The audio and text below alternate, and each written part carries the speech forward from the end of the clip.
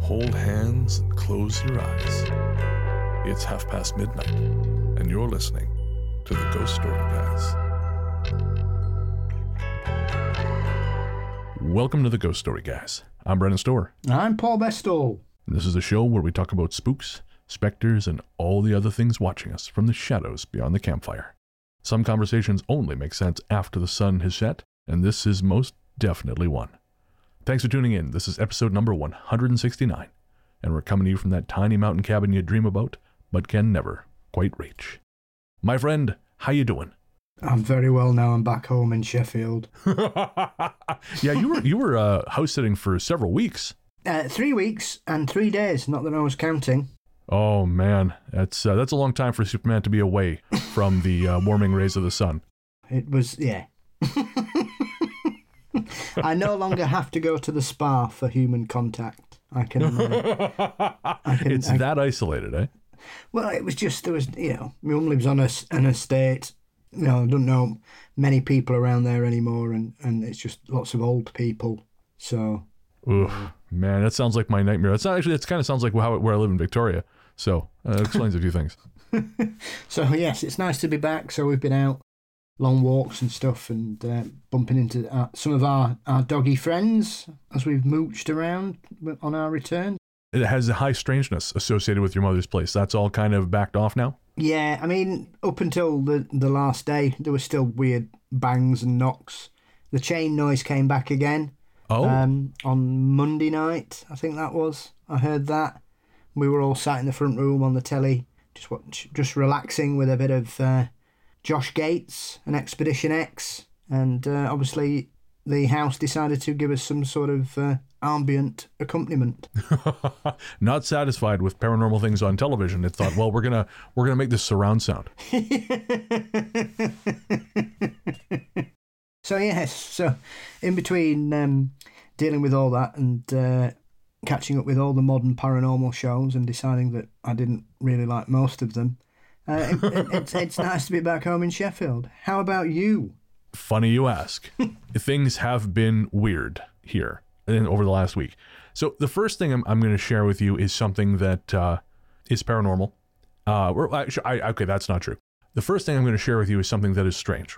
We'll just say that. It is strange. I'm not going to pretend that I know for sure it is something that falls within the purview of what we talk about here, but the other day, I was in the kitchen, I was making dinner, and all of a sudden I hear Nikki call my name. And I knew she was in the bathroom. So I started heading towards the hallway when she just rushes out towards me. Nikki is a very stable, unflappable person. She's English, so she is not prone to getting worked up about things. And she was worked up. And so I said, what's going on? She was on the toilet when she heard what sounded like a raccoon in the tub next to her. At first she thought, oh, that must be Bodie, one of our cats, because he's quite a big cat. But then she realized, no, he was in the bedroom when I closed the door, and it was too big to be our other cat, Chewy. Chewy is very, very slender now. She's quite old. But it was quite clearly in the tub. It wasn't upstairs. It wasn't next door. It was in the tub. And so she thought, Jesus, did a raccoon get in here somehow while I was in the bathroom? And our apartment's not big enough that this should be possible, Paul. So she just got up, closed the door, came to get me, and we went and looked. Nothing there. And there's absolutely no way that anything the size that she was describing could have gotten out before we got there, because again, she closed the door immediately after she left. So it just was like there was something large, like an animal, like a medium-sized animal. Like I said, raccoon's a fair size, in the tub, and just moving around, clicking around, thumping around, and then it was gone. Weird. It was bizarre. And then later that night, or later that afternoon, I guess, we had finished dinner. We were hanging out on the couch, just chatting, watching some television. When I heard outside, well, I assume it was outside, it was the strangest thing. Have you ever, I'm sure you have, when wind gets so powerful, it sounds like it's whipping? Yes. That's what it sounded like. It sounded like desert wind whipping really powerfully. But I sat up right away and I looked outside. There was no wind, but it was unmistakable. Although Nikki didn't hear it, I heard it. But that it came on the same day as this other thing seemed odd. Again, I don't know that it means anything, but it was strange. But that's not the strangest thing that happened. And the other thing that happened, Paul, it was less, this was more human-based. This was Bren has a bad day. This was like when I was in LA and those dudes started high-beaming my minivan on the middle of that deserted highway at night. Yeah, this was along those lines. So, as you know, I after recording quite often, I try and go see a movie. So we'll record, and then that evening I'll try to catch a preview screening of whatever happens to be coming out the following day. Last week, I went to go see The Last Voyage of the Demeter that night, which is quite good. So folks, see it while it's still in theaters. It's way better than reviews suggest. My intention was to walk home. I'd walk downtown. I was going to walk home. It was a nice night. It's about a 20-minute walk. It's, nothing crazy. As the movie was winding up, I began to think about going home, and I had this weird certainty that I needed to not walk. And I don't know why. I don't know why. I just became convinced, no, I'm gonna get a car share car, because I belong to this collective, and there's an app, you see what's available, you go grab a car. There was nothing available anywhere downtown. So as I'm walking towards the front of the cinema, it's about 4:15 midnight at this point, and I thought, maybe I'll just walk. It's such a nice night. And again, this voice chimed into my head, no, you're not doing that.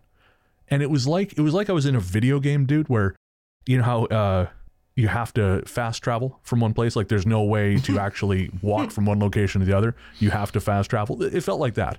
Yes. And again, not, I walk everywhere. But I had this unshakable feeling like, no, you're not walking tonight. So I called an Uber. And as I was waiting outside the cinema for my Uber, this green van started to get closer to me. I was sort of about maybe 5 feet away from the curb. In the front of the green van were two young guys, maybe early to mid-20s. One was blonde, the passenger was blonde, the driver was brunette. And I heard the passenger say, there. And so this van pulled up parallel to me where I was standing on the curb.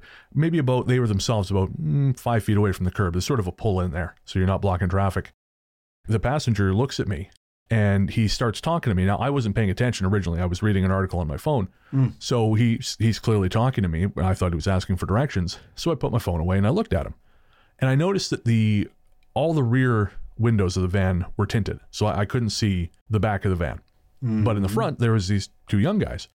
And the blonde guy, the passenger, he starts saying to me, hey, do you know? And he says these two names. And I don't know exactly what it was. It sounded like Bert and Dirt. But he was saying it really quickly. Hey, do you know Bert and Dirt? And I said, I'm sorry? And he says it again, do you know Bert and Dirt? I said, man, I don't know.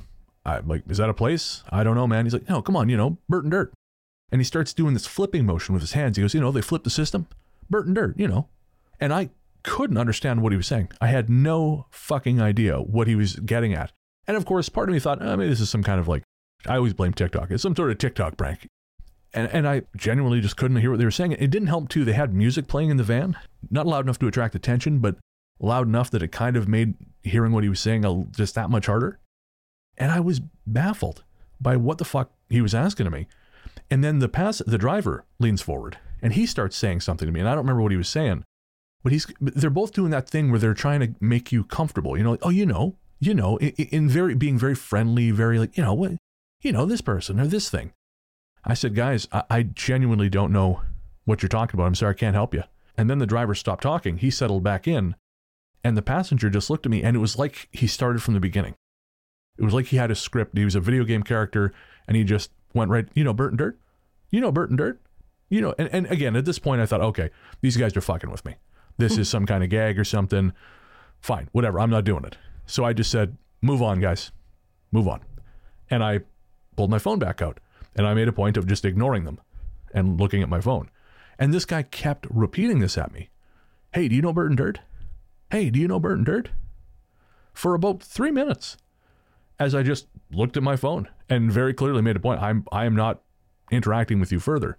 But I'll be honest, at this point, something was kind of tripping in my head. And so I was listening for the door opening. Because I thought, okay, this is, they're fucking with me. And maybe it's a prank, maybe it's innocent. But maybe they're not going to be happy that I'm not playing ball. Either way, I kept looking at my phone. And I should add that when I looked away, I heard the driver say something. And the passenger then said, no. And then he kept repeating this at me.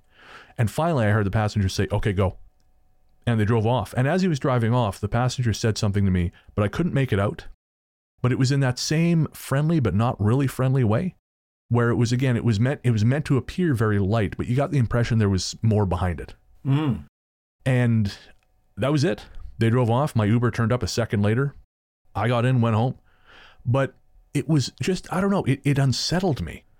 And the longer I drove home in the Uber, the more I thought, I wonder if that was why I had this feeling like I shouldn't walk home. Because let's face it, I stick out a little bit, right? Especially now that I shave my head, So like, I'm not hard to spot on a street if you're looking. And I wonder if maybe that was some kind of clue that this would not have been the end of my interaction with these guys. Because as I've described to you, and I don't know if I've mentioned it on this show before, but like I've had some issues here at night since I've been back. I've had, I almost got the shit kicked out of me in a convenience store a little while ago because this homeless guy thought he bumped into me and I don't know what, but he lost his mind and he was a big guy. So I've kind of had to really kind of watch myself in the evenings here anyways, in a way that I hadn't before. And so I sent a text to a friend of mine who I always share this weird shit with. And they would have, they don't live on the same time zone, so they were asleep.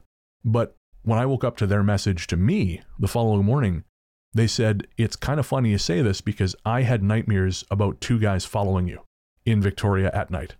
So I don't know, man. I don't know. Again, it could have been totally harmless. It probably was, but it felt weird. So it was a very strange experience, Paul. Peculiar.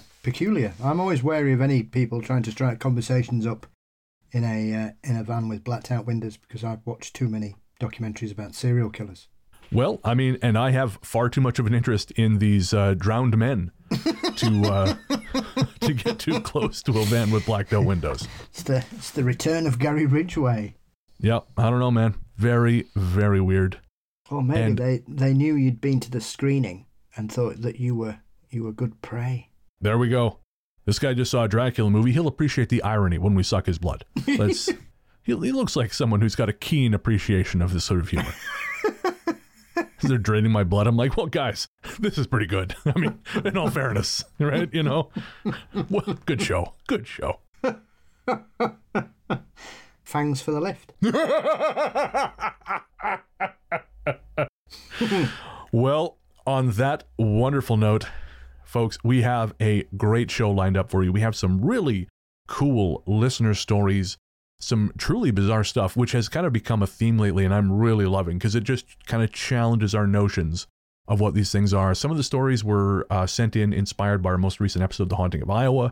Some were just sent in. There's one particular one that really kind of harkens back to a phenomenon that's turned up a couple times on the show and might actually end up being its own show because I did a little checking, and there are a lot of spottings of this particular phenomenon. So I'm looking forward to sharing this.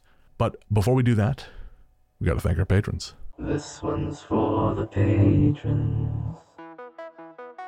Patrons, you are the Renfield to our Dracula, in that we get all the credit, but you're the ones who do all the hard work. For real, guys, we could not do this without our patrons, and while we'd like to thank all our patrons and Apple Podcast subscribers, we would especially like to thank our latest ones. They are June Cook, Mandy Pyle, Nate Ruff, Denise Masson, Jessica Baker, Julia M, Stephanie Petzing, and Grace. For real, guys, thank you so much for everything you've done for us. We have seen real growth in our Apple Podcast subscribers. We are so very excited about that. And it was just announced recently that Patreon will be making their bonus content accessible in Spotify now. So if you are a patron and you hate Patreon's app, which you should because it's garbage, you will be able to listen to your bonus content now in Spotify. So I've just made us eligible for that. So keep an eye out. Again, if you're a patron already, go check your account. You'll be able to see how to access this. It's going to really change things because, again, Patreon's app is goddamn garbage. So thank you. And if you want to join the team, head to patreon.com/ghoststoryguys. That's patreon.com/ghoststoryguys, or sign up to GSG Premium via Apple Podcasts, and you will get access to all kinds of cool stuff, and we'll tell you about that at the end of the show. But the big thing is you get ad-free episodes. And while the ads that Paul and I record are, hilarious, naturally, The auto ads are garbage. We don't like them, and if we didn't need to have them, we wouldn't. So head to patreon.com/ghoststoryguys or sign up for GSG Premium at Apple Podcasts so you don't have to listen to them either. Shout out to our composer, Jerry Smith.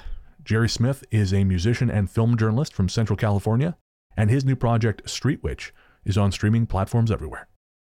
All right, we're going to take a quick break, and then we'll be back with the stories.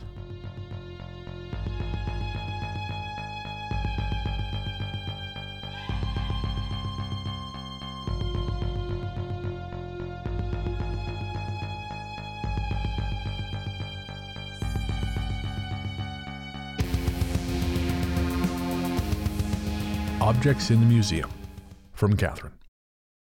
I have master's degrees in history and archaeology and have worked on archaeological sites and in various museum collections. As an historian and archaeologist, I am trained to look at evidentiary facts, especially as it can be anything from irresponsible to downright dangerous to shoehorn history into supporting one's own beliefs and agendas. So, technically, ghosts and spirits are a bit outside the wheelhouse, as we have no concrete, measurable proof of their existence. But that hasn't stopped some weird shit from happening. My two oddest stories happened while I was working in the ethnographic collection at the History Colorado Museum. We were packing up the entire collection to be moved into storage, as the current museum was being bulldozed and the construction on the new museum hadn't yet started. I supervised the ethnographic collection's packing and storage for the upcoming move. An ethno collection consists of items from indigenous peoples from the more recent past. I had employees and volunteers that I managed, but I also did some of the artifact packing, especially for rare or sensitive objects. That night it was relatively quiet. We worked various shifts so that the cramped collection areas wouldn't be so crowded. The ethno staff worked second shift, and there were only 2 of us still working that evening, me and another coworker. I was working on packing a large piece of pottery and needed some foam cut. I asked the other member of staff to cut the foam I needed, and to go ahead and cut enough foam for tomorrow as well. The foam cutting area was located on the other side of the large building, so she left, and I continued working with my head down, concentrating on the precise foam mount with which I was struggling. A few minutes later, I saw a shadow in front of me, so I asked what she needed. There was no response, so I glanced up, but nobody was there. Our packing area was located on top of a large metal loft, so it was impossible to not hear people coming or going. I realized I hadn't heard any footsteps on the loud metal grating. I stood there, confused and looking around. I knew that there had been a person standing in front of me, but I was alone in the large collection space. I finally rattled down the stairs and across the building to ask my coworker if she needed anything and had been back in the space. She had not. The odd thing was, I didn't feel scared or startled at the shadow, but immediately thought it was my coworker. The shadow was also a similar size to my coworker. My coworker is on the smaller side. We had several artifacts in the ethnographic collection that had special handling instructions that were given to us by members of the various tribes. Some of these artifacts could only be handled by men, or the artifacts could not be handled by menstruating women, which was an interesting question to ask coworkers, or the artifact could only be moved in a clockwise manner. It was incredibly important to me that these requests were honored, so I had gone through the shelves and placed a sticky note with any special instructions near the artifact. I also had a separate list of artifacts with special handling instructions just in case the sticky note became dislodged. One of these special handling artifacts was a small set of objects stored in a medicine pouch used by medicine men from the Sioux tribe in north-central U.S. I had seen them many times, including the time I had placed the obligatory sticky note to mark their spot. One day I went to pull them from their location so they could be packed away for the move. I couldn't find them. I looked at the surrounding shelves and even the floor, but they weren't there. Nobody admitted to moving them. The door was always closed and locked. I had the only key to the storage room where they were located, and I always accompanied anyone in the room. I figured they would show up eventually. After a few days of searching and not locating the missing items, I was starting to panic. Eventually, I would have to report them as missing to the ethno-curator, of who I was a little terrified. Losing something as important as this artifact would not be a good thing. I put off confessing the loss for as long as professionally possible, and about a week after I noticed the item was missing, I was telling a friend and coworker about how I was not looking forward to admitting this to the intimidating curator, but was planning to let her know that day. My friend, who is male, offered to help me look for them one last time. He immediately went to the shelf where they were supposed to be, and there they were, right by their sticky note and everything. I mentioned my coworker is male because this artifact was not to be touched by menstruating women especially, but preferably not by women at all. This coworker had been on vacation during the time the artifact went missing, and this was his first day back. Every other person on the ethno staff was female except him. We looked at each other and kind of shrugged it off, and he packed the artifact away. A few months later, we had a visit from representatives of the Rosebud Sioux tribe. This was pretty common, as we would often have different tribal representatives visit the museum for a variety of reasons. This particular representative was incredibly friendly and personable. He was relatively new to his position, as he had previously worked at the Smithsonian.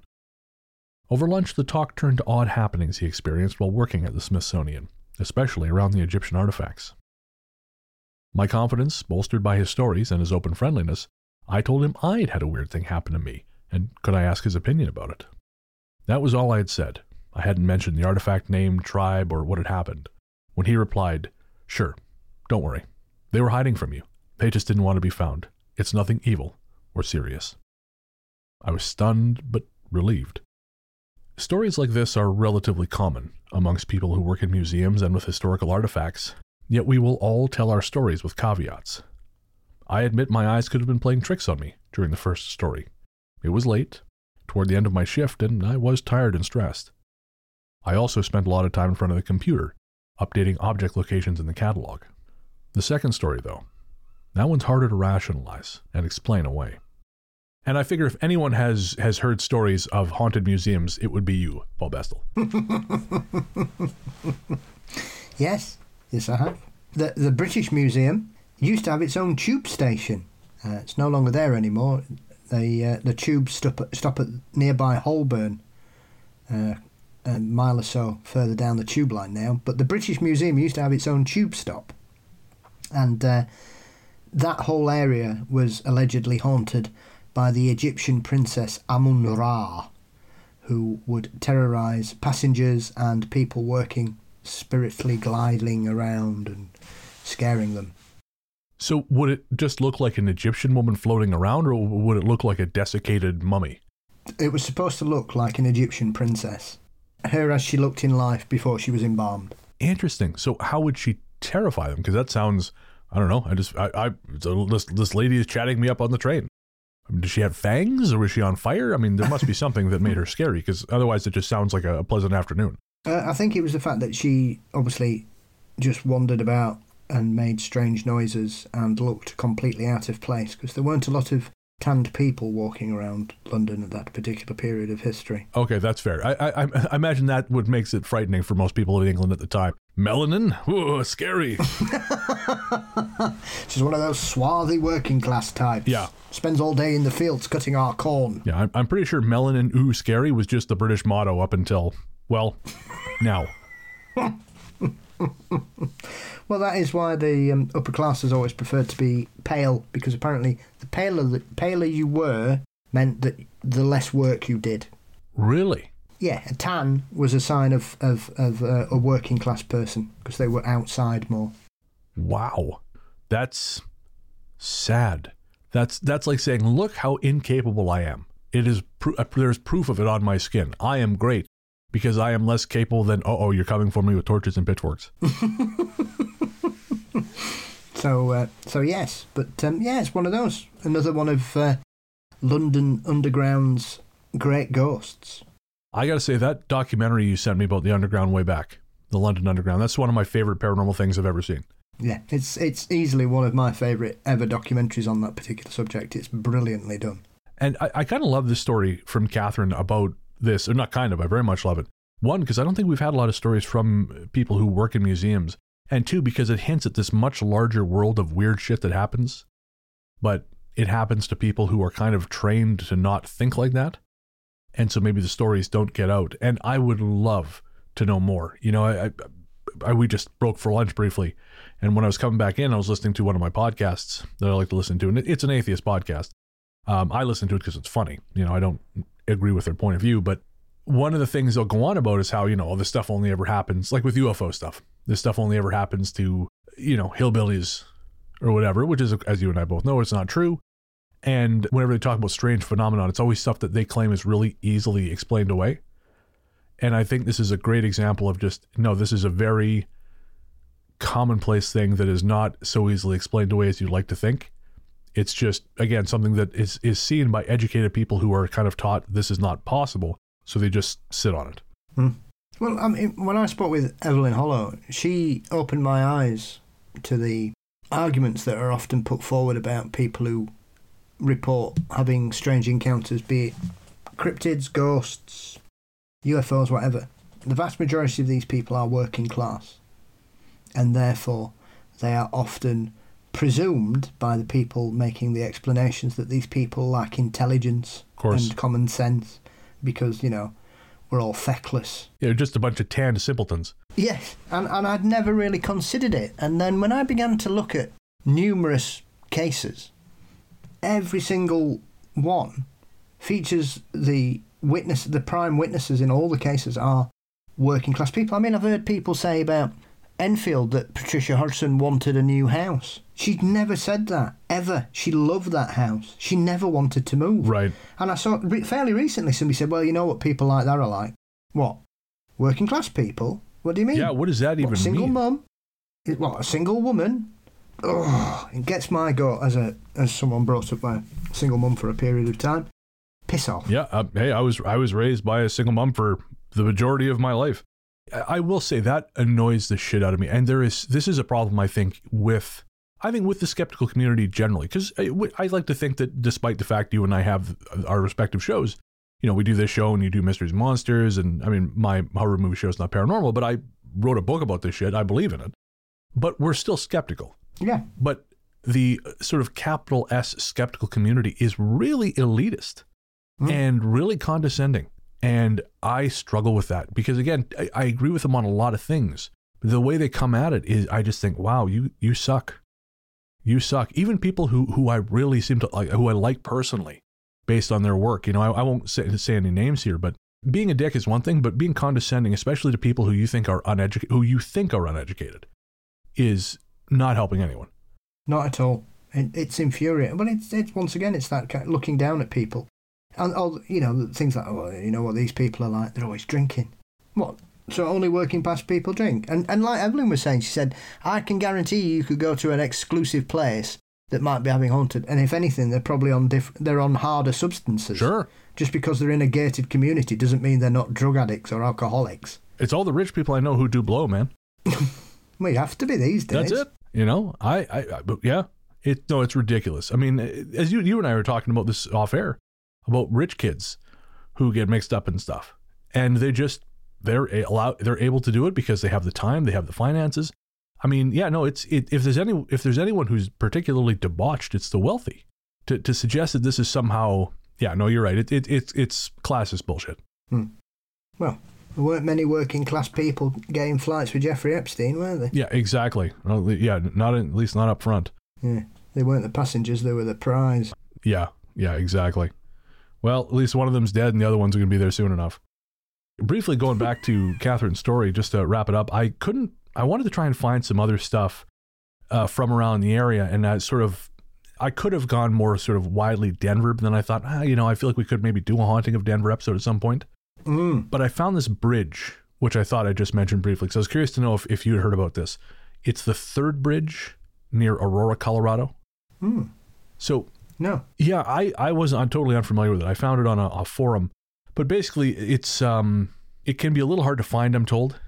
If you look online, you can find the exact location. But if you're just unfamiliar with the area, apparently it can be difficult to find. But I guess multiple people have reported seeing a tall shadow figure there. And then one group afterwards, they said that it seemed to follow them home. So there was, once they got back from the bridge, there was flickering lights, there was banging sounds. And one group of them was joined by a bunch of strangers. And the strangers seemed friendly at first and then got increasingly aggressive the longer they were there. And I've got an actual account here that I'm going to read real quick. And again, this has nothing to do with Catherine's story. It's just regionally interesting. As soon as the road changed to dirt, we all got this feeling that something bad was going to happen. like we had made a mistake deciding to come here. We made it to the top of the hill and just stopped. We're all just sitting there, looking in every direction, still deciding if we really want to drive down to the bridge. We hadn't been sitting there more than 2 minutes when I saw, at the foot of the bridge below us, a tall, dark figure just standing there. I knew it was staring at us. You could feel it. It had no facial features. It was just this solid black figure. You could tell it was a person, though. I looked at my friend in the passenger seat and asked if he was seeing this. All he said was, "Yep," with a terrified look on his face. I looked in the back to see my other 2 friends holding each other, staring at this thing. As I returned my focus back to it, it started sprinting at us. And I don't know if there's anything more terrifying than the idea of a spectral figure fucking sprinting at you, Paul, but it's got to be top 5 at least. It'd be up there, but I'd be more concerned if it was some kind of fearsome cryptid. You just don't know, because if he gets a certain distance, maybe he turns into a dog, maybe he turns into a bat, sprouts wings. I feel like you just don't know. And so this is just, get the fuck out of here o'clock. Well, yeah, I mean, we have another story coming up with some other kind of shape-shifting entity, don't we? Indeed we do. I do love a good shape-shifting entity. Unlike that movie I watched about shape-shifting werewolf people, which was dog shit. Which I will not name, because I don't like to bag on movies here, but yes, I turned the movie off within 15 minutes because it was an offense against my eyes and my brain, which, coming from me, is saying something. That is saying something. I have seen the Hulk Hogan masterpiece No Holds Barred multiple times, but this was a bridge too far. Hey there, folks. I want to take a moment to tell you about a podcast called Calm History. If you're like me, sleep is a dreaded enemy, and I have to be subdued like an angry bear every time I go to bed. Usually that takes the form of rain videos, sometimes ASMR, and in the last year or so, Calm History. Calm History is hosted by Harris, and in it he tells you about curious moments from history while lowering your stress. He narrates in a calm, relaxing voice that's not at all intrusive and just lets you kind of settle in and float away while learning about famous explorers, leaders, athletes, inventions, civilizations, ancient wonders, and a whole bunch more. He's even got a 6-part series about the Titanic. If you want to give Calm History a chance, you can listen for free anywhere you get your podcasts, or check the show notes for a link to calmhistory.com. Sweet dreams. The Haunting of Coe College, from Zoe. I've been listening to the show for years and keep thinking about writing in, but felt like I needed to after listening to your High Strangeness in Iowa episode. I actually attended Coe College for my undergrad, and let me tell you, Helen is far from the only strange thing at that school. First off, Helen's connection to the clock is that supposedly her family donated it after she died in 1918. Above the clock is the painted image of a young woman's face, which is supposed to be Helen's. And while I never had any confirmed encounters with Helen, despite living in the residence hall that she died in for a year, I can confirm that that clock is profoundly spooky. It now resides in the Alumni Affairs office, which is where you have to go to sign your thank you letters if you've had a scholarship that is funded by the alumni donors. This means I got to sit in front of it whilst I waited my turn to write letters for several years of my undergrad career. I didn't realise it was Helen's clock the first time I saw it, but I felt very unsettled looking at it. This was before I had a smartphone, so I just kept on trying to find other things to focus on instead of that clock. I was so glad to leave. The rest of what I experienced at Coe was small stuff. Shadows out of the corner of my eyes, creepy feelings, that kind of thing. But there's one instance that really stands out. I was responsible for one of the campus clubs for about a year and a half, which meant I either needed to be in the building we used, and we met on a Friday night and tended to stay up late, in order to make sure everyone was out before calling security come and lock up, or make sure someone else was there to take care of it. One night, the activity I was running finished early, so my friend and I were sitting on one of the couches on the first floor, waiting for everyone else to finish up, when we both saw what looked like someone going up the stairs out of the corner of our eyes. It wasn't impossible that someone had come into the building, but we could see both doors from where we sat, and neither of them had opened, so we thought it was someone else from the group coming to get us for some reason, and changing their mind. Naturally, We went upstairs, because we usually met in the classrooms on the second floor, to see who needed us. But everyone in the other room said no one had left. Of course, being in college and at least somewhat convinced of our own invulnerability, we decided to go check the rest of the building. Now, the building in question is technically 4 floors, with the top being locked for students and used for storage. Security had already come by and locked the classrooms and offices that weren't in use. This wasn't a big building. There weren't really a lot of places to hide. So we checked the bathrooms on the first and second floors before going up to the empty 3rd floor. Nothing. No one in the bathrooms, and all the other doors were locked. So we started back towards the stairs, only to then see movement going up from the 3rd floor. We ran after it, only to come to the locked door going towards the 4th floor. At this point, we were both well freaked out and went back to the rest of the group and asked someone else if they could call security to lock up, and got out of there.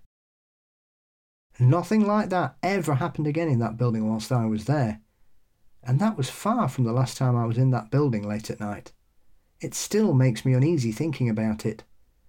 That building has since been renovated, and I wonder if things are still happening, or if it was truly a one-off situation.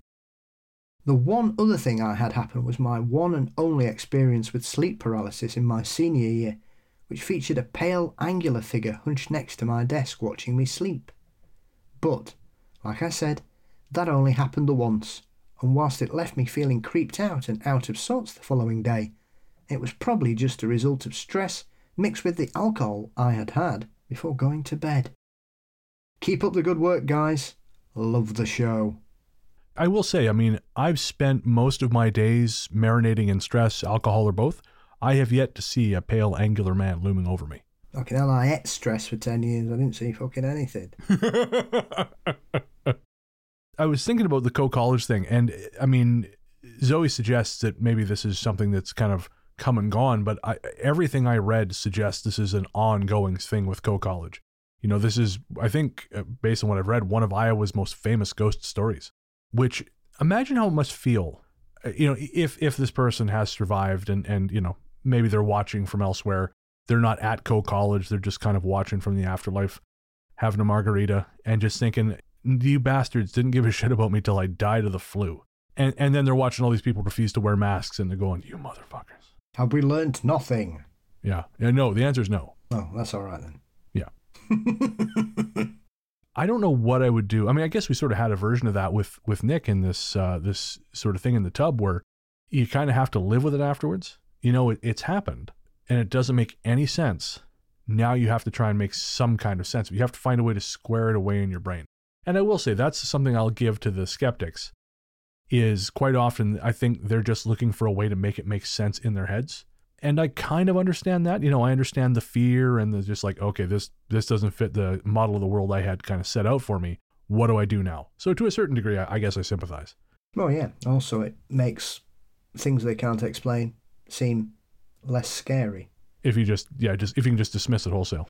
Yeah, if you can just basically, I mean, you know, it's one of those things, like these days a lot of people go, oh, well, it's because people have mouldy houses. That's why they're all seeing ghosts. Jesus Christ. I saw an article where somebody said, yeah, it's down to mould. But then later on in the article, they said out of the properties that they'd done, 50% had mould, 50% didn't, and yet they were all claimed to be haunted. So basically, you've just told us what you think it is, and then later on in the article, you've told us that proves it's not true. I was just going to say, how did they square that? But obviously, stupid me, the answer is they didn't bother. Well, you know, as with anything, you focus on what you can explain, and anything that doesn't fit it, you just ignore it. I mean, there's a very famous skeptic who spent years banging on and on about Oak Island being a complete fake, and it just being a sinkhole. And if you now go on his Wikipedia page, all the statements about that particular case have been completely removed from his Wikipedia because it clearly isn't a sinkhole and clearly something odd has happened there. Right. There is, and this is a well-known fact, there is a very aggressive bunch of skeptics who go on Wikipedia and alter articles in their favour.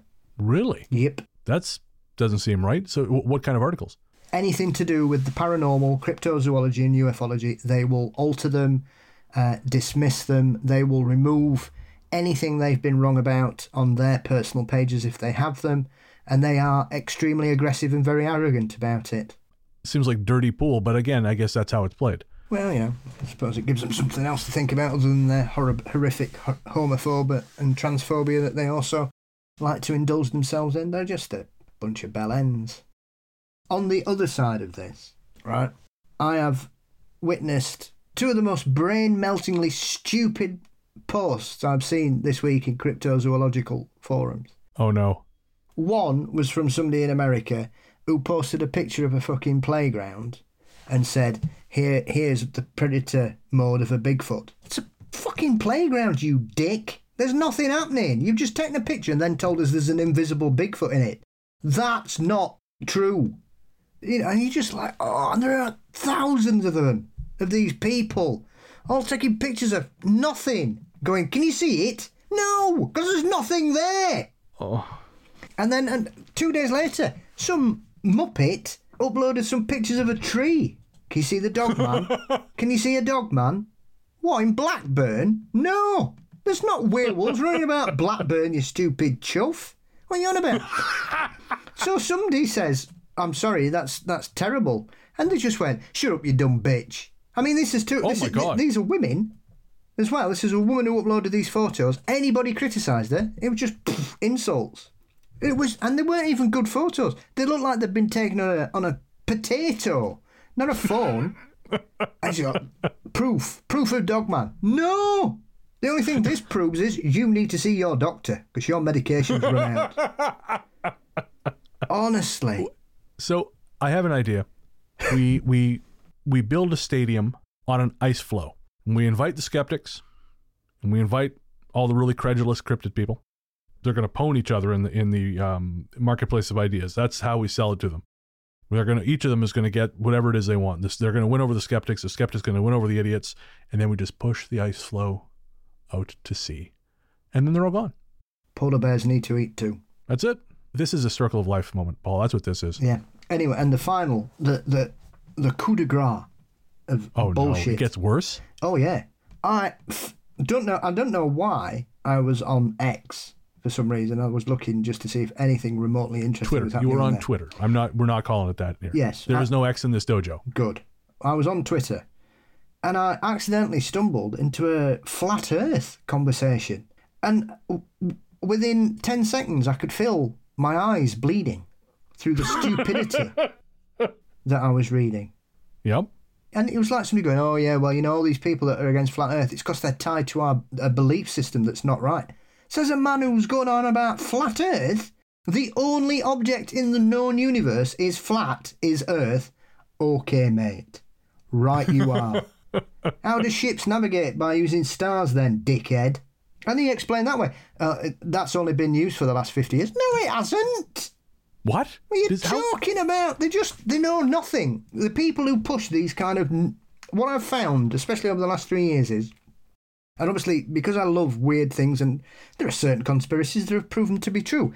My experience of dealing with people who believe conspiracy theories is they know next to nothing about anything. It helps. It's like when people say, oh, they never landed on the moon. Well, tell me how you know that. Oh, well, Van Allen's belt. Well, what do you know about Van Allen's belt? Well, I just know it's radioactive. What about it, though? I'm radioactive. Oranges are radioactive. Everything's radioactive. If you get a Geiger counter, you will find trace results of radiation. That's the universe. It's everywhere. All of us are radioactive in amounts. It's like why you can go to Chernobyl and you can wear a special badge on you, and you're allowed to wander around in that particular area until that badge starts going boop, boop, boop, boop. And I didn't know that. Yeah. Because, what's he called? Jeremy Wade, one of the world's greatest fishermen, does river monsters. He'd heard stories about mutated giant catfish living in the Chernobyl region after the nuclear meltdown that occurred there in '86. And you can go there, but you have to wear one of these special badges, and it's a security alarm. And they also tell you can't walk there, and you can't walk there. You walk there, and that was it. And he was allowed, I think he was allowed 4 or 5 hours, and then it just started going beep, beep, beep, beep. And that's when it basically means you've been there long enough. If you're there any longer, you will begin to start to become ill. And they went, and he was fine. No side effects at all. So, you know? There are moments where I sit back and I think how much money you and I could make by preying on credulous dipshits. Oh, you could, all I would need to do, this may or may not be someone in the cryptozoological scene. I am not naming names. What all you need to do is get your dad. Say you're filming in night vision in a wood in Florida, perhaps, and you get your dad to run across the background, and then you can spend the next 10 years living off that, claiming you've filmed a skunk ape. Who would do such a thing?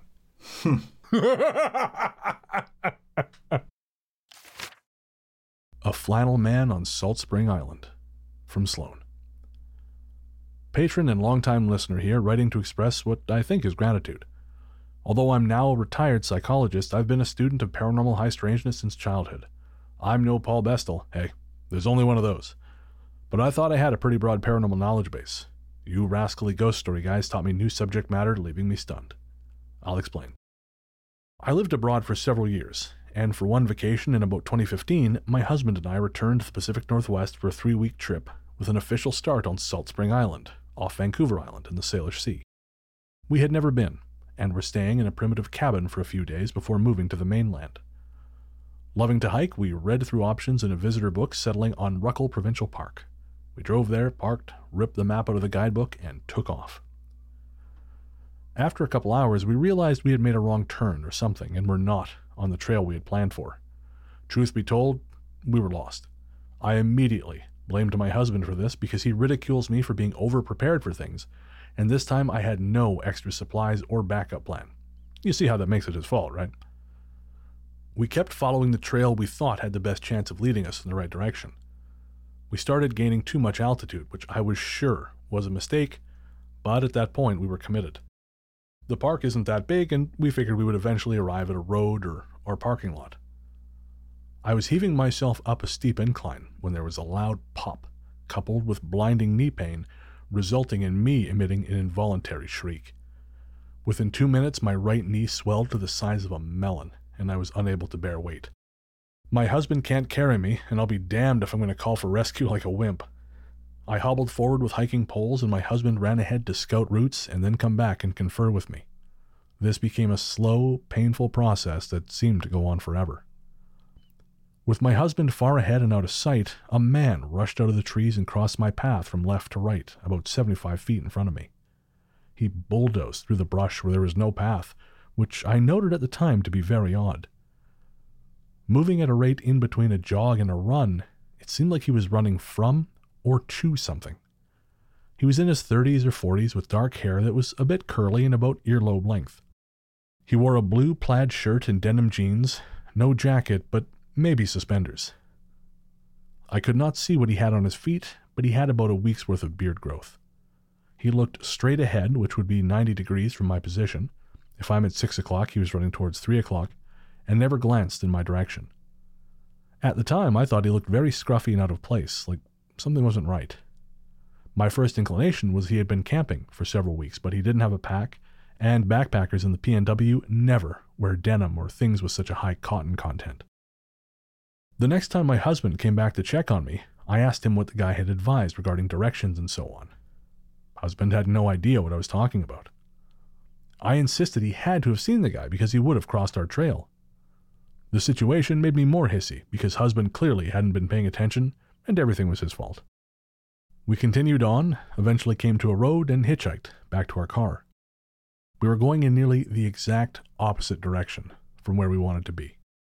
To shorten the story, my husband got me crutches at a charity shop. I took the Vicodin prescribed to him for dental surgery right before our trip. A bunch of important stuff in my knee had torn, and I took an international flight home in a wheelchair.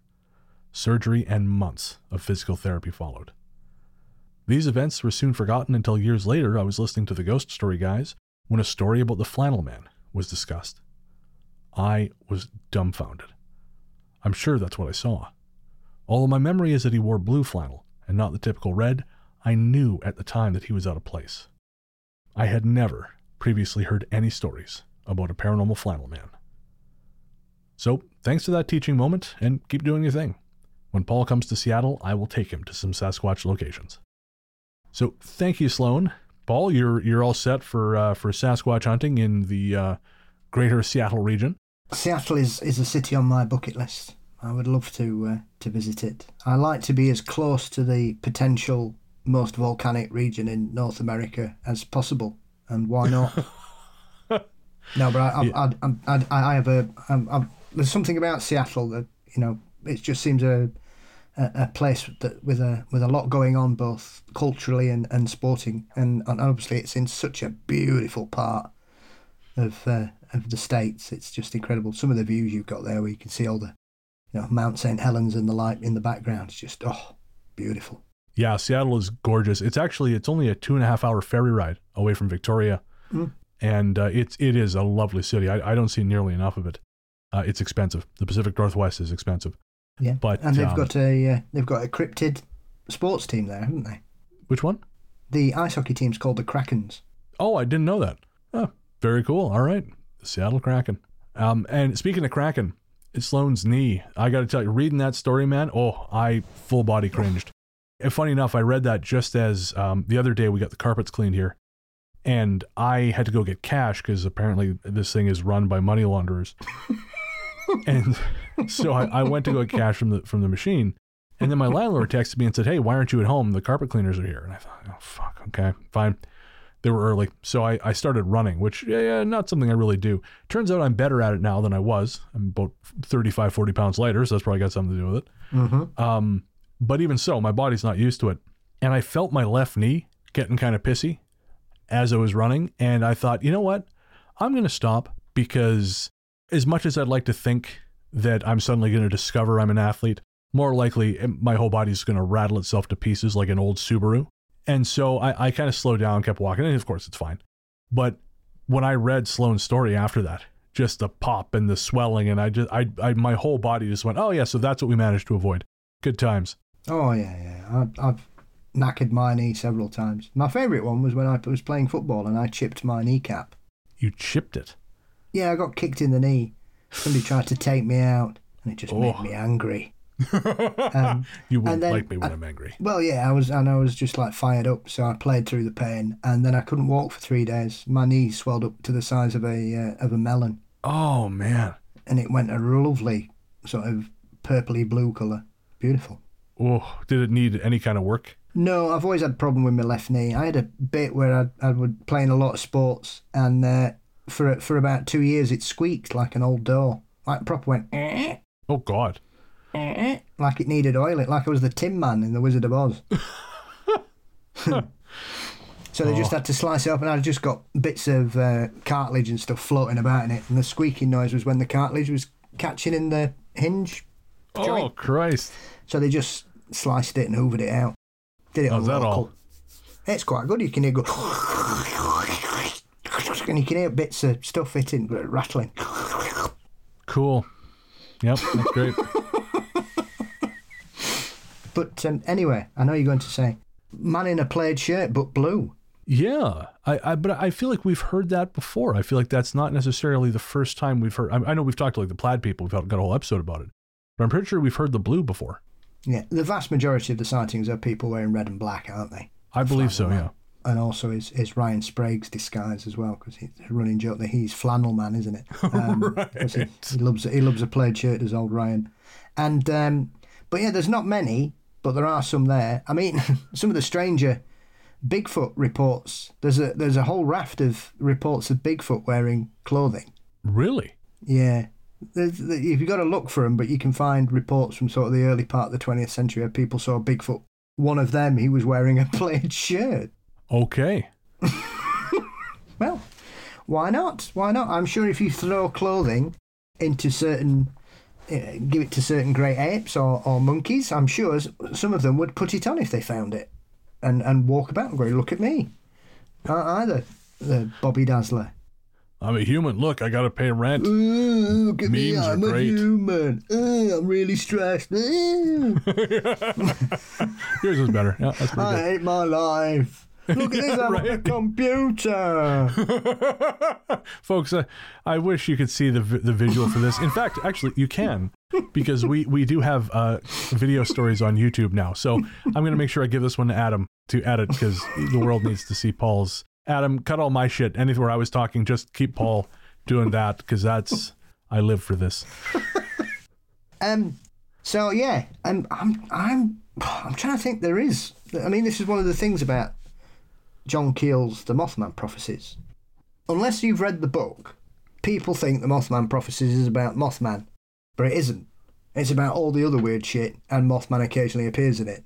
One of the reports in that book is about a girl who is frightened to death in her bed when a flannel man turns up in her bedroom, and I'm trying to think if she describes him wearing a blue plaid shirt. I forgot about that.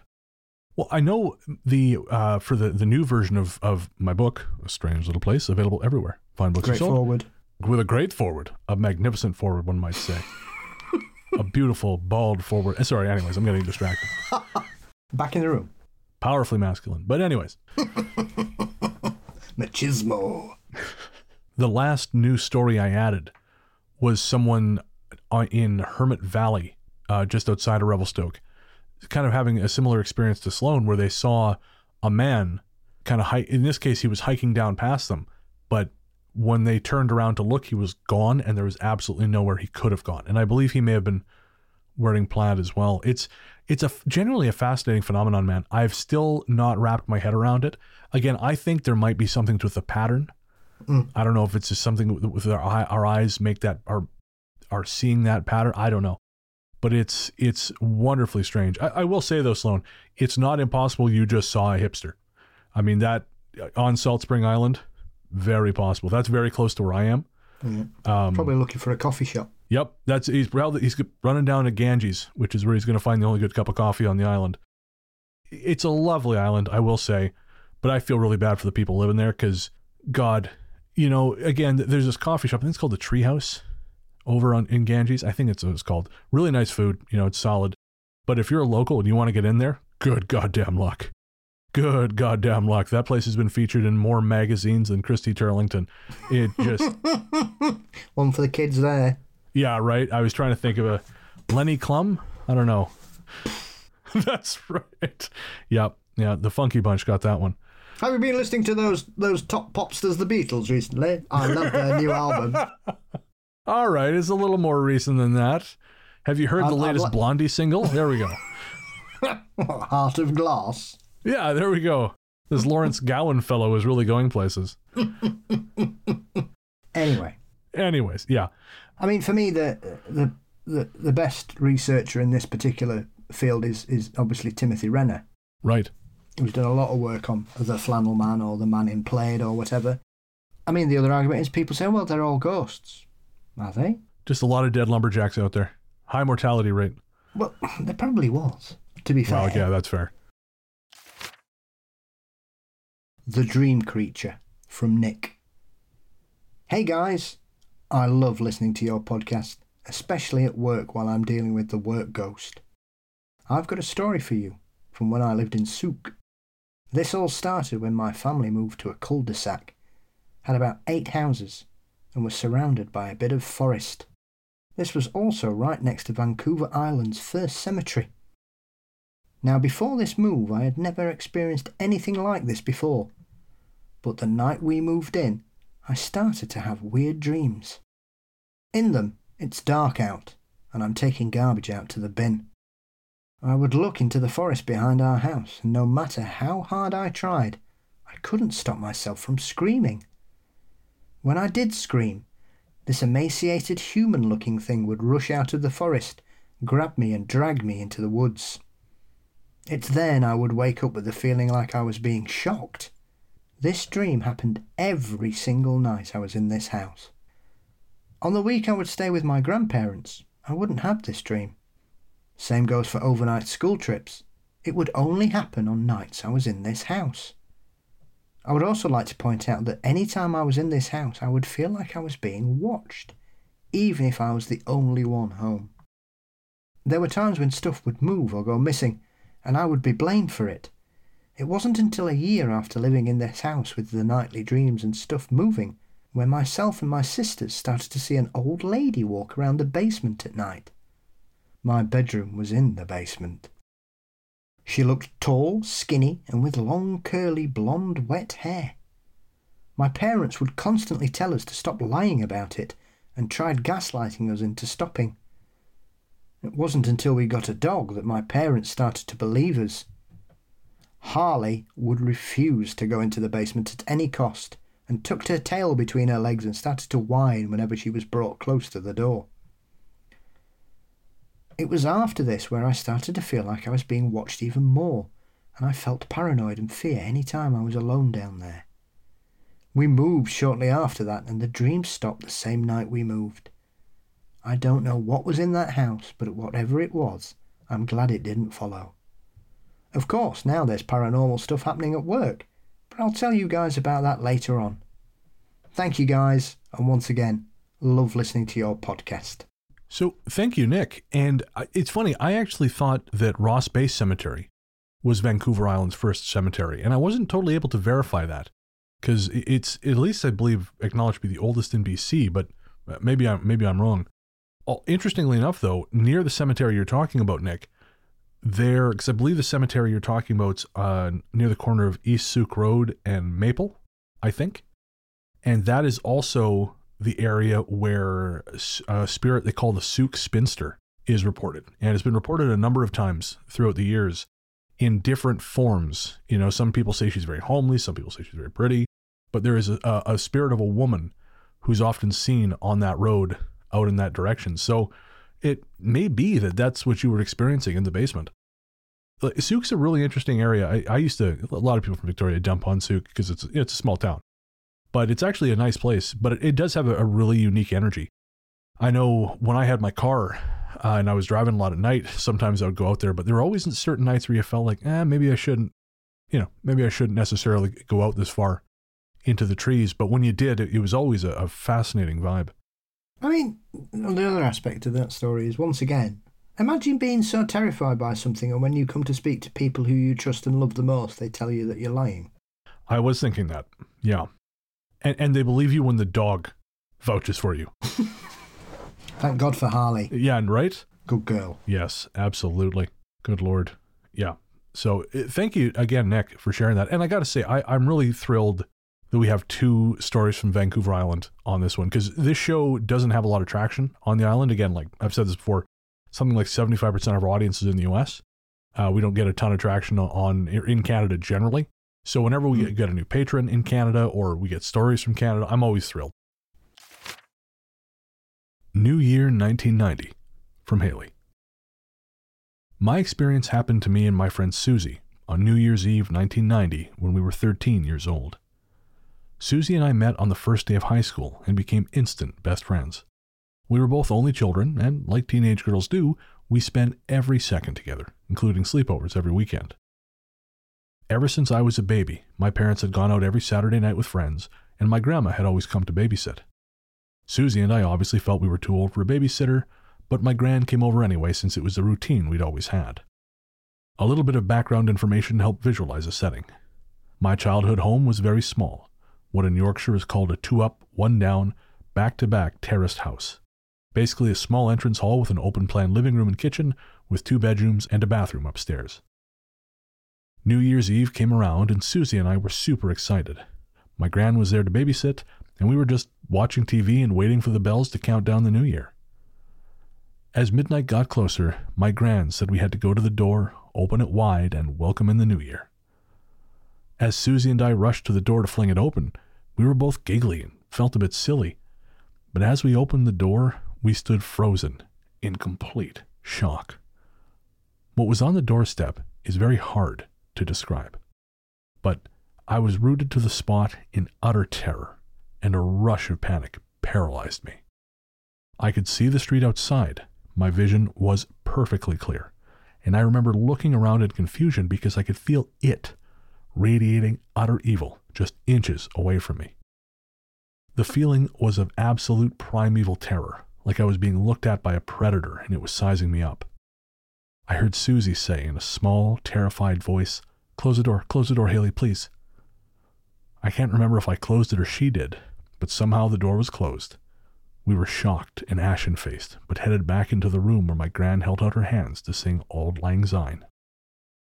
I remember when we finished singing, Susie bolted out of the room saying she was going to be sick, and my gran was shivering, saying she was freezing cold, and I realized she had felt something too.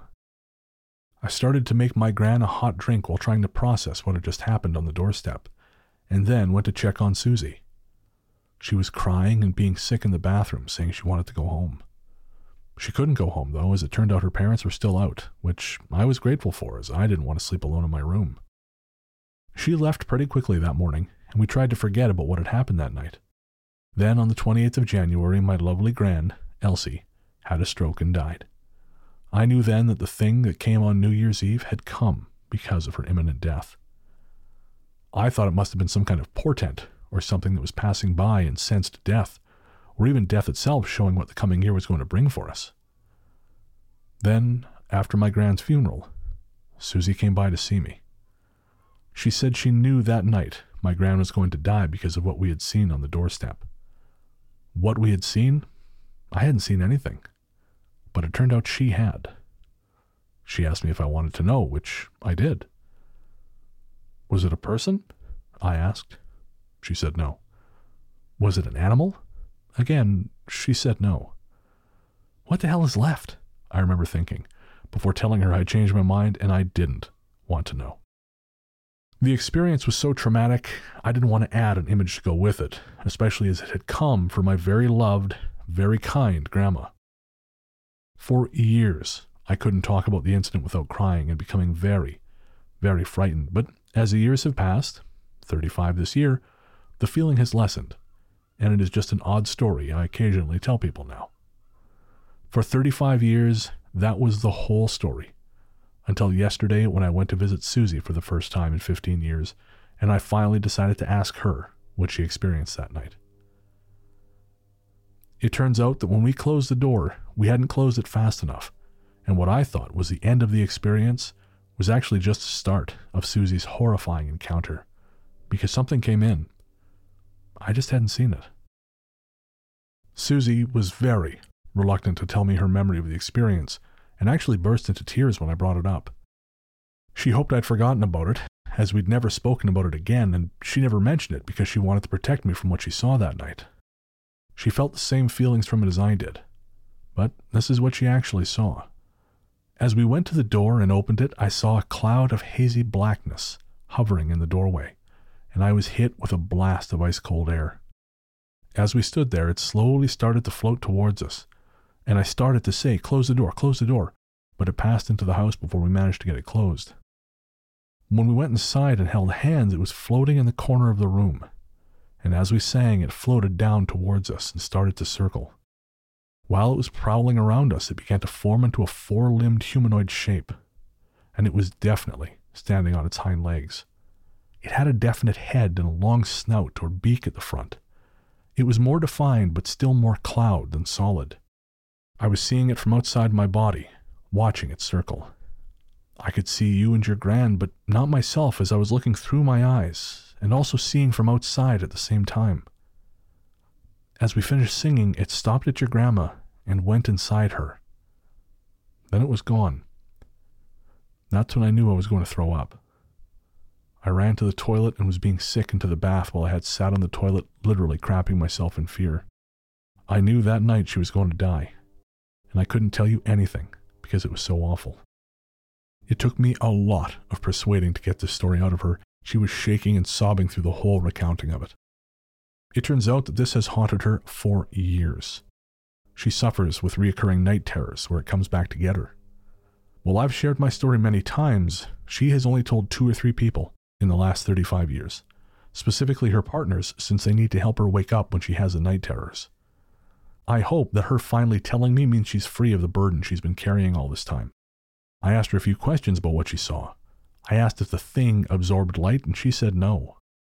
It was also silent, and she didn't see any other features, such as eyes or ears. Also, unbeknownst to us, my grandmother had pancreatic cancer. We're not even sure if she had been told herself, and certainly neither I nor my parents knew until after she died. Could she have smelled the illness inside her and this triggered what she saw? If that's the case, how did I feel what she was seeing? We did live in an old mill town with a paint factory behind us and a wire-making factory at the top of the street. Could this have produced infrasound or paint fumes that triggered a joint experience? I can hear Paul's eyeballs rolling to the back of his head as I say this. I never open the door now, and I never welcome anything in. It took years before I could even go outside on New Year's Eve again. Ironically, I live in a village that has a light festival on New Year's Eve where the villagers light flaming torches and walk to the four corners of the village to banish evil spirits. I would love to hear your thoughts on this incident, as I've only once heard a similar story about a healthcare professional who saw a black mass outside a building where they were visiting a patient, and the black mass radiated the same feelings I described. The patient also died a few minutes later, but I can't remember which episode it was. Anyways, sorry for the long ramble, and if you have any questions, please feel free to get in touch. All the best, Haley. So thank you, Haley, for sharing that with us. That's an incredible story. And of course, even though it's some time in the past, we're sorry to hear about your grandmother. Paul, the black mist strikes again. The description of the entity had my grey cells working overtime because I have heard of a similar creature. Really? Where was it spotted? It's a Slav harbinger of death. Really? Known as the Drakovac. Okay. And that is described as a beaked creature. Interesting. All black, and arrives to either notify of incoming death or to take someone away. Oh, wow. That's incredible. So that's basically like a one-to-one thing. Yeah. Interesting. It's their interpretation of the Grim Reaper, though it's quite unique. There isn't anything else that I'm aware of, especially in Europe, of any harbinger of death or passing that is described as anything like having a beak at all, you know. Yeah, I was going to say that. Like we've had black mist stories on this show, but not with beaks. Because when I read Henry's story, the image that came into my mind when I saw that description was one of those old plague doctors, you know, the ones that used to have the big nose cones on. Oh, of course, yeah. And so I heard something several years ago talking about European folklore, and they were talking about death creatures. Obviously the Banshee and the Shuk came up, but I'd never heard of the Drakovac prior to that. So it's always stuck with me because it's such a uniquely sounding creature. So when I read that, It made me think. And it's quite a harrowing experience that Haley's friend had, that she was able to see it, whereas she was able to feel it, but not see it. And obviously her grandmother was completely oblivious. That's scary. Like the fact that our bodies are kind of autonomously working away in the background and just making themselves function the way they should, you know, like without our input, that's kind of weird enough. I don't like thinking about that too much, if I'm honest with you. But the idea that then something else can just come in and influence that's a whole other level of unsettling. Yeah, very much so. And I would like to say, Haley, my eyes were not rolling into the back of my head. I think you always have to look at any potential possibility for an explanation. That's fine. If it then becomes the only explanation, then there's an issue. Yeah, that's it. Like it's always, as you say, it's good to consider alternative options because we don't want to jump to conclusions. But as we were saying earlier, there is no mechanism for shared hallucination, whether it be through infrasound or anything. There is just no mechanism for that. No. So I mean, but then you would suggest, well, why would a Slavic harbinger of death come and visit a family in Yorkshire on New Year's Eve? Do they have Slavic genes? Did it come to the wrong house? I was wondering that if that was their heritage, or I sometimes wonder too if just some cultures have a better accounting of these things, and so we tend to think of them as, oh, that's an X, like, you know, that's a yokai, so that's a Japanese thing, or that is, you know, what's the name again with this one? Drakovac. That's a Drakovac. That must be here. But I wonder if maybe it's not necessarily like that. It's just these are the places who have observed these things and been able to record them. Because, I mean, we've got, aren't sparrows meant to be psychopomps? They're said to bear spirits away to the land of the dead. I think so, yeah. And back. So it's kind of a similar idea. It's just there isn't as fully formed a concept around it. So I wonder if, again, we're doing that thing where we're the blind men feeling different parts of an elephant, and we're all kind of trying to describe what amounts to the same thing, but we just have different points of view and different amounts of material to work with. As mentioned, the shook gets roped into people's death, but it's one of those things that people say, oh, well, if you see a shook, you're going to die. Well, how do you know? If you see it and you die, how do you know somebody's seen it's died? Because they're dead. Mind you, we were talking about Angel of Death in Iowa last episode, weren't we? Oh, of course. Yeah, that's where we have the conversation. Yeah. Touch that, you die. Yeah. Or again, don't touch it. You're still going to die. Which reminds me, speaking of Iowa, we've had a lot of people get in touch and say, I can't believe you guys didn't mention Field of Dreams. And we're like, I mean, guys, come on. Everyone knows Field of Dreams. I just feel like, we can do better than 20. I mean, I love Field of Dreams. I think it's a wonderful film, but I don't know that we necessarily needed to riff on a 30-year-old movie. Expect the unexpected. Yes, there we go. What he said. Also, speaking of things that were not addressed, it occurred to me that in Nick's story, we forgot to connect it back to the previous story, where she had seen the pale figure above her when she was sleeping, and he dreamed about a pale figure coming for him out of the woods. Well, yeah, this is quite interesting. I've been seeing a lot of things to do with pale figures this week. Really? There's a chap from America, a guy called Nate Brislin, who's just released a book called Crawlers, which is featuring reports of all these pale creatures that people have encountered. So that could be worth looking into. As well as somebody who's written a big essay about the Dover demon, claiming that, in their opinion, it was obviously a fairy. I feel like obviously might be overstating it, but okay, that's an interesting theory. So, I don't know, it must be Pale Creature Week. I mean, Paul, for me, every week is Pale Creature Week. As long as it's not the bloody rake, I'm not bothered. Totally real. Oh, yeah. As real as skunk ape footage, filmed by a man with a hipster beard. My Friend, from Harry. I've been binge listening to Ghost Story Guys since I found it, and I'm loving it. You both make me laugh out loud to myself when I'm alone trying to work from home. I want to tell you about two strange experiences that I've had that I believe to be connected to my deceased friend. So here goes. Some years ago, I was sat around with a group of friends at a mate's house in Brighton, in the southeast of England, having a drink and a laugh like you do. We were listening to music, and I was reminiscing about a very good friend of mine who had sadly succumbed to a drugs overdose a few years prior, and was happily telling funny stories of the things we'd got up to. The conversation was upbeat and humorous, as opposed to dwelling on the very sad way in which his life had ended.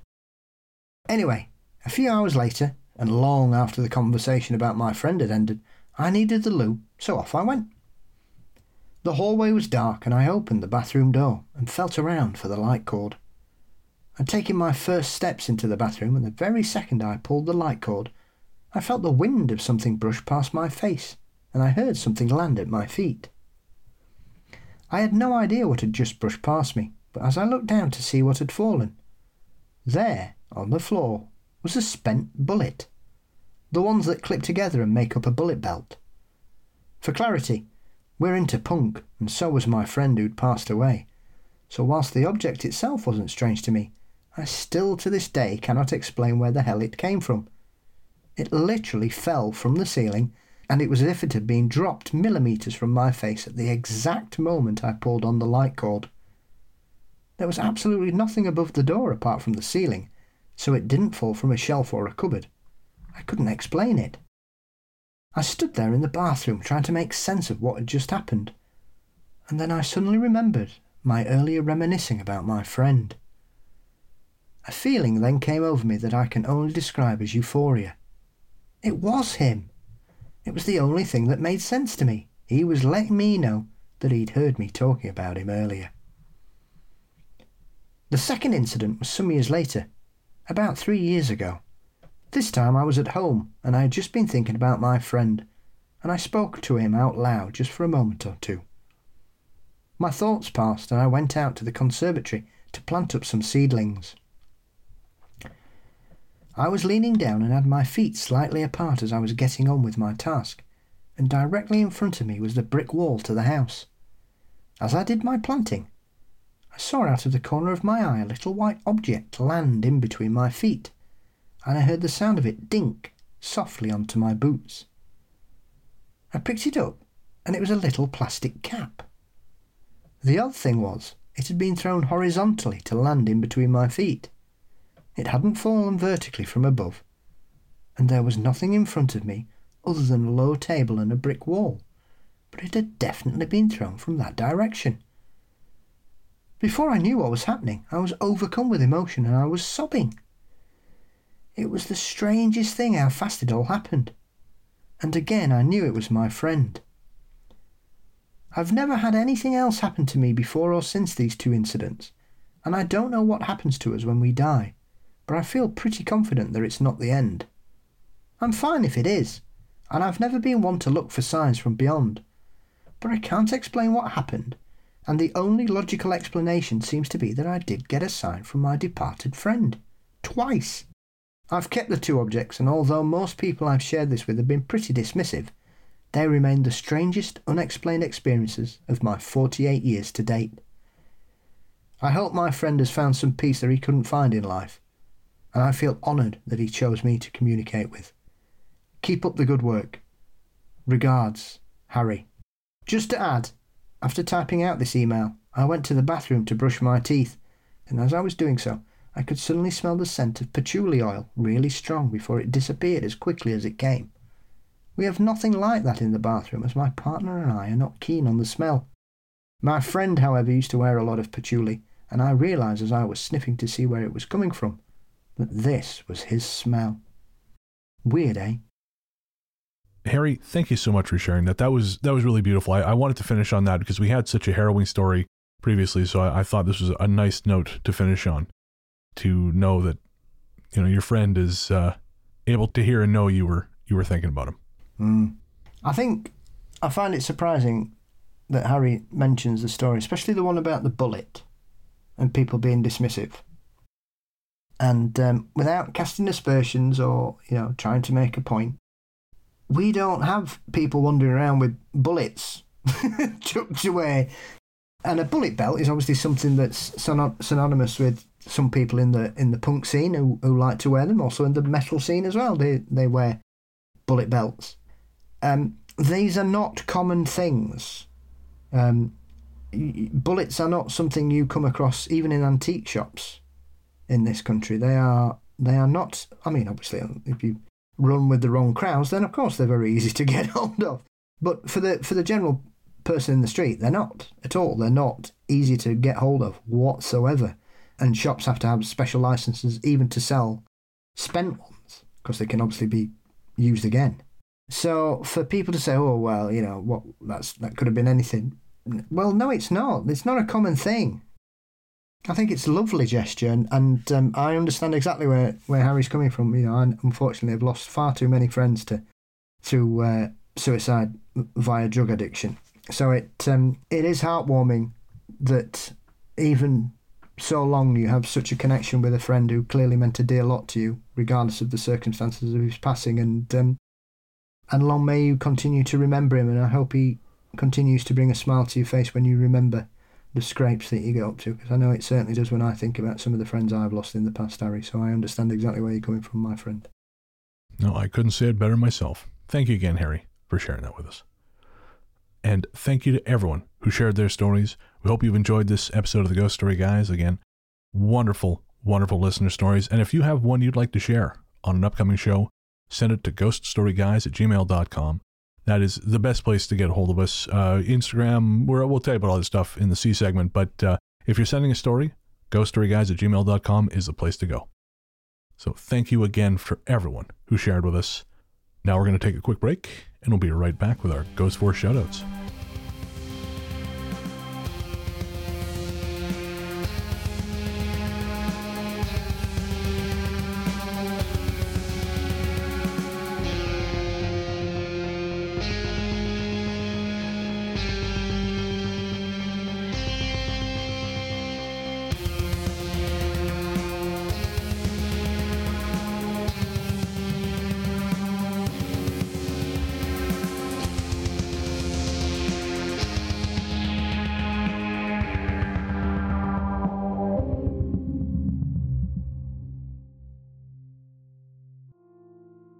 Hey there, listeners. Before you reach for that skip 15 seconds ahead button, I promise you this isn't an ad. We wanted to take a minute to talk to you about mental health. On this show, I've always tried to be as honest and open as possible about my struggles with depression and anxiety, because even though we've come a long way towards acknowledging the very real damage these things can do, there is still way too much lingering stigma about reaching out for help. And when you start to feel like there's no help, it's easy to start feeling like there's no hope. But Paul has joined me today to remind you there is always hope and there's always help. We're not going to try and talk you out of self-harming right now, because we know that's not how it works. Instead, what we wanted to do was tell you something now and hope that should things get bad, you'll remember it and make a phone call or send a text message before you make any permanent decisions. As someone who knows all too well just how important mental health can be, it's never too late to reach out. In Canada, the number to call is 133-456-4566. In the USA, the new number to call is 988. That's 988. In the UK, the number to call is 116123 or text SHOUT, that's SHOUT, to 85258. In Australia, the number to call is 131114. However bad shit seems, it will pass. And no matter what your brain might be telling you at any given moment, and believe me when I say I know this intimately, there are people who love you and people who care deeply about how you treat yourself. Should a time come when you find yourself despairing, please know that we've both been where you are, and there is a way back to the world. Take care. Welcome back.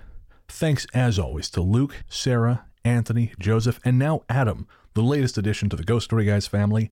Adam, who you of course know from the podcast Weekly Creep, co-hosted with Dulce. Adam is doing our YouTube editing for us. So if you ever wanted to watch me and Paul tell stories instead of just listening to us, Christ knows why you'd want to do that. But if you do, head to our YouTube page. You'll find a link in the show notes. And usually every episode we have, well, going forward, we'll have anywhere from 3 to 5 of the stories will be available in video format. And we also have lots of shorts and lots of fun stuff happening over at the Ghost Story Guys YouTube channel. And again, that's thanks to Adam Lynch from the Weekly Creep podcast. Also, don't forget to check out Luke's podcast, Lukelore, available everywhere fine podcasts live. And Joseph is the host of The Cardinal Rule, which is a show about Arizona Cardinals football. That's American football. And you'll find that on YouTube. And of course, thanks to you, my friend and co-host, the one, the only, the inimitable Paul Bestel, the paranormal Johnny Carson himself, host of Mysteries and Monsters. What's coming up on M&M, Paul? Well, once we recover from the double excitement of 2 episodes to celebrate hitting 250, with 2 of my most popular guests, the marvellous Ruth Roper Wilde and Mr. High Strangeness himself, Paul Sinclair, I'm undecided. So, what comes next? Because I've got 5 in the can, and I'm not sure which one I'm going to do. So, it may be the return of the marvellous Incha Fitzpatrick, talking about her new book, Chilling with Ghosts, for young adults. And we talk about death and grief and how you can write about such things for an age-specific audience. Or it might be a gentleman called Michael Cameron, who has been having experiences from above since he was a child, which are numerous and somewhat slightly disturbing. Okay. And where can everyone find you online? You can find Mysteries and Monsters across all podcast platforms and social media outlets. Fabulous. I'm Largely the Truth on Instagram, Threads, and Blue Sky. I'm not active on Twitter anymore. My account is still there, but I am not to be found, but you can find me on all those other places. And you can find my other podcast, Weird Together, a horror movie review show co-hosted by Joseph Camo, everywhere fine podcasts live. On our latest episode, we review the brand new Lovecraftian horror film Older Gods, which I quite liked. And there is a chance that on an upcoming episode of Talk Spooky, that may become relevant. So we won't say any more because it's still in the planning phases. But yes, Weird Together is everywhere fine podcasts live. And again, I'm on Twitter, I'm on Threads, Instagram, and Blue Sky. You can find the show itself on Facebook. We also have a group called The Ghost Story Guys, finally have a group. And we're on Instagram as The Ghost Story Guys. That's where you find us hanging out and hobnobbing with celebrities such as SCA and Chrissy Teigen lately, apparently. No, Yeah. You didn't tell me SAA had started following you. Not following us, but she posted one of our memes to her stories. I've got to be honest with you, Paul. I didn't know who it was. Well, I mean, it's not like you're 10 years younger than I am, and I'm fully aware of exactly who she is. But you keep down with those kids, mate. What can I say? I am hip to the culture. I couldn't tell you what's number one in the UK right now, but I know who she is. Well, you are one up on me. She is apparently a fan of one of our memes at the very least. Well, that's something. Yes. But anyways, you can come be part of that great circus over on Instagram at instagram.com/the-ghost-story-guys. And before we go on to Patreon and Apple Podcasts, Paul, you were saying you had something weird happen last night. Yeah, so I've been off work today, just being lazy, after house sitting for three weeks and looking after 2 dogs. I love them to bits, but it's been quite tiring. And I've come home to discover that our backyard has suddenly become Vietnam in 1973.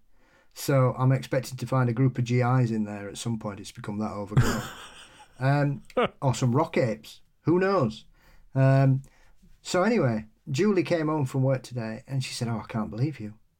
What do you mean? She said, "Why did you put the heating on full blast this morning?" I said, I hadn't turned the heat. Why would I turn the heating on? It was lovely and warm here last night. She said, "Well, I got up this morning, the heating was on full blast, and it's a turn thing. So it's not a switch or anything. You can't catch it. And obviously it's always on naught in the summer, because, even in England, we've not needed the heat. As awful as July was, down to 11 degrees one particular day in July here in the summer. High summer in England, 11 degrees, brilliant. And so she said, what have you turned it on for? I said, I can categorically tell you I haven't done that. I didn't turn it on before I went to bed. I've not got up in the middle of the night and done it. And there's no way you can catch it if you go to the bathroom at night or anything. You physically have to go out of your way to turn it on. And it was on full blast. And I was like, completely. And she's like, "Oh, well, you must have done it sleepwalking." I've never sleepwalked in my life. Yeah, that's a weird thing to suddenly start doing. So who knows? Well, watch this space, folks. As we said at the top of the show, we could not do this without our patrons. And so thank you. We genuinely appreciate it. If you want to join the team, head to patreon.com/ghoststoryguys or head to Apple Podcasts and subscribe to GSG Premium. Again, we've seen a wonderful surge in signups over on Apple Podcasts. Thank you to everyone who signs up. If you sign up there too, forward us your confirmation, definitely via email, and we will shout you out in the patron shoutouts at the top of the show. So thank you to everyone who signed up. And of course, you get bonus shows. We're retiring most of our physical rewards, but you get so many bonus shows, bonus conversations, live streams with me and Paul, lots of cool stuff. And again, that's all at patreon.com/ghoststoryguys or on GSG Premium via Apple Podcasts. And, of course, if you sign up at the $20 level and above, that puts you in an elite club. That makes you part of Ghost Force. That's right. Patrons who support the show at the $20 level and above get thanked in this segment, because now you see us. This time around, the members of Ghost Force are Ethan Saragon, Amy Chamberlain. Bren wears a pink tutu. Who told you? Carrie Lambertus. Sorry. That's okay. Cheryl Baker. Crazy Mom. CT. Aaron White. Generic Bob.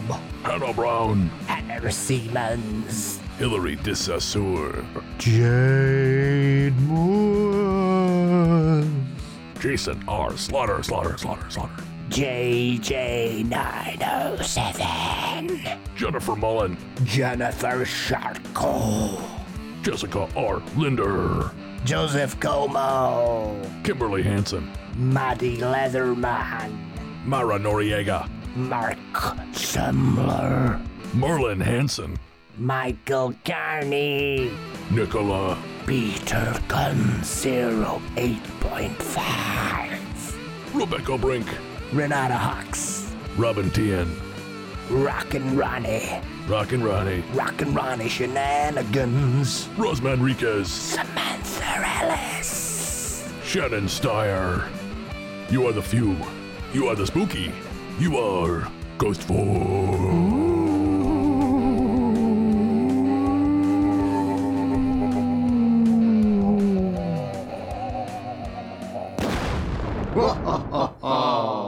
Again, I don't know what the fuck's going on there, guys. I don't think we've ever recorded this long. We're creeping up on 5 hours, so we're a little punchy. You just got to roll with us here. If you're still listening to this point in the show, you really like the show, so I'm sure you're fine with it.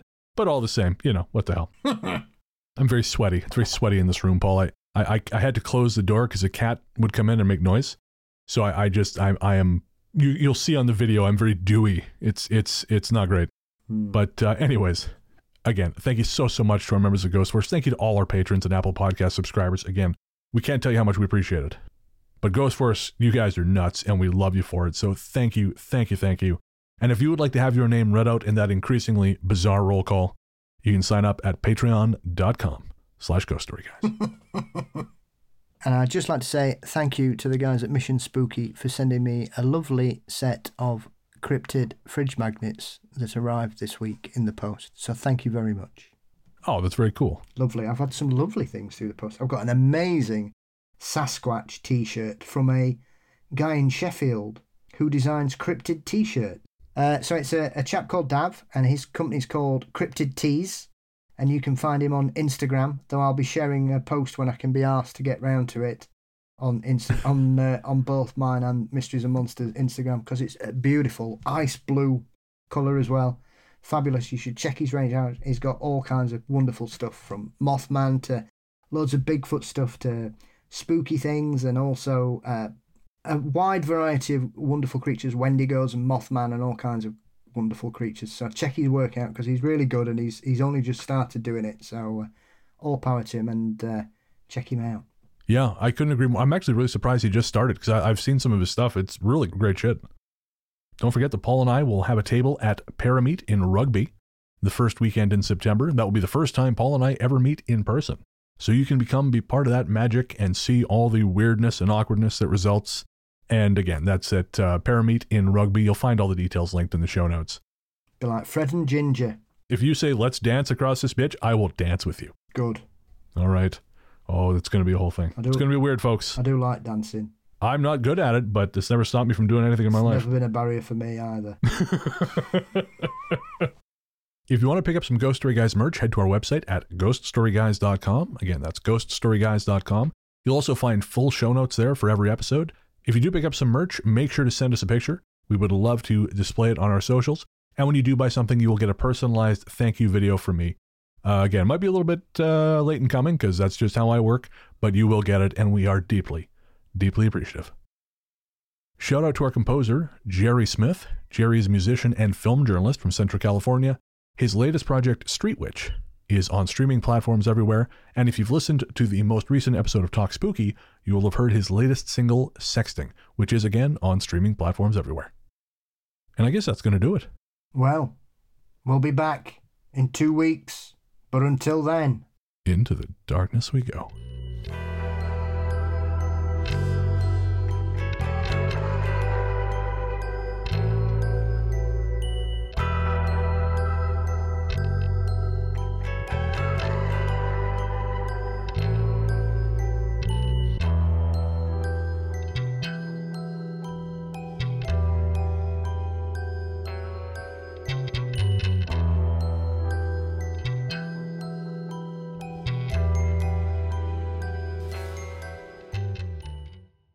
You can't prove anything. Let's see what the keyboard shows. Get me the luminol. Give her some protective eyewear. Wow. Oh, it's like light bright. Just spells out sin. And obviously he always kept his cigarette in his mouth, because he'd got a streak of yellow in his grey hair. You know what I mean? Like a shit Billy Idol. Oh, in the midnight hour I cry no, no, no. Except my ego demands that they can also hear my voice, so it's probably going to sound like the Basement Monster combined with, I don't know, Christian Bale and Dark Knight. I'm Bigfoot. Swear to me. What time are you presenting for Parameet? I don't know yet. Oh, you don't know? Okay. Yeah, I got a weird message the other day saying they might be changing the running orders, so I don't know what's going on. Oh, okay, interesting. So they're having to make way for all our many fans who are going to be coming to see us exclusively and members of my family. That too, yeah. The only people I'm related to not coming are the dogs, I think. So see, I'm not bothered as long as there's one night where I can relax and have a drink. I'm not bothered. That's fair. Yeah. Well, by relax and have a drink, get you blotto on Saturday. Yep. Message received. No comment. Hey, I'm not bringing all this Clamato juice for nothing. It'll probably the most disgusting thing I'll have come close to my mouth this year, other than when Julie bought me a mango flavoured Magnum the other week. Okay, so when I think Magnum, I think condom. I'm assuming that's not what you mean. So please expand.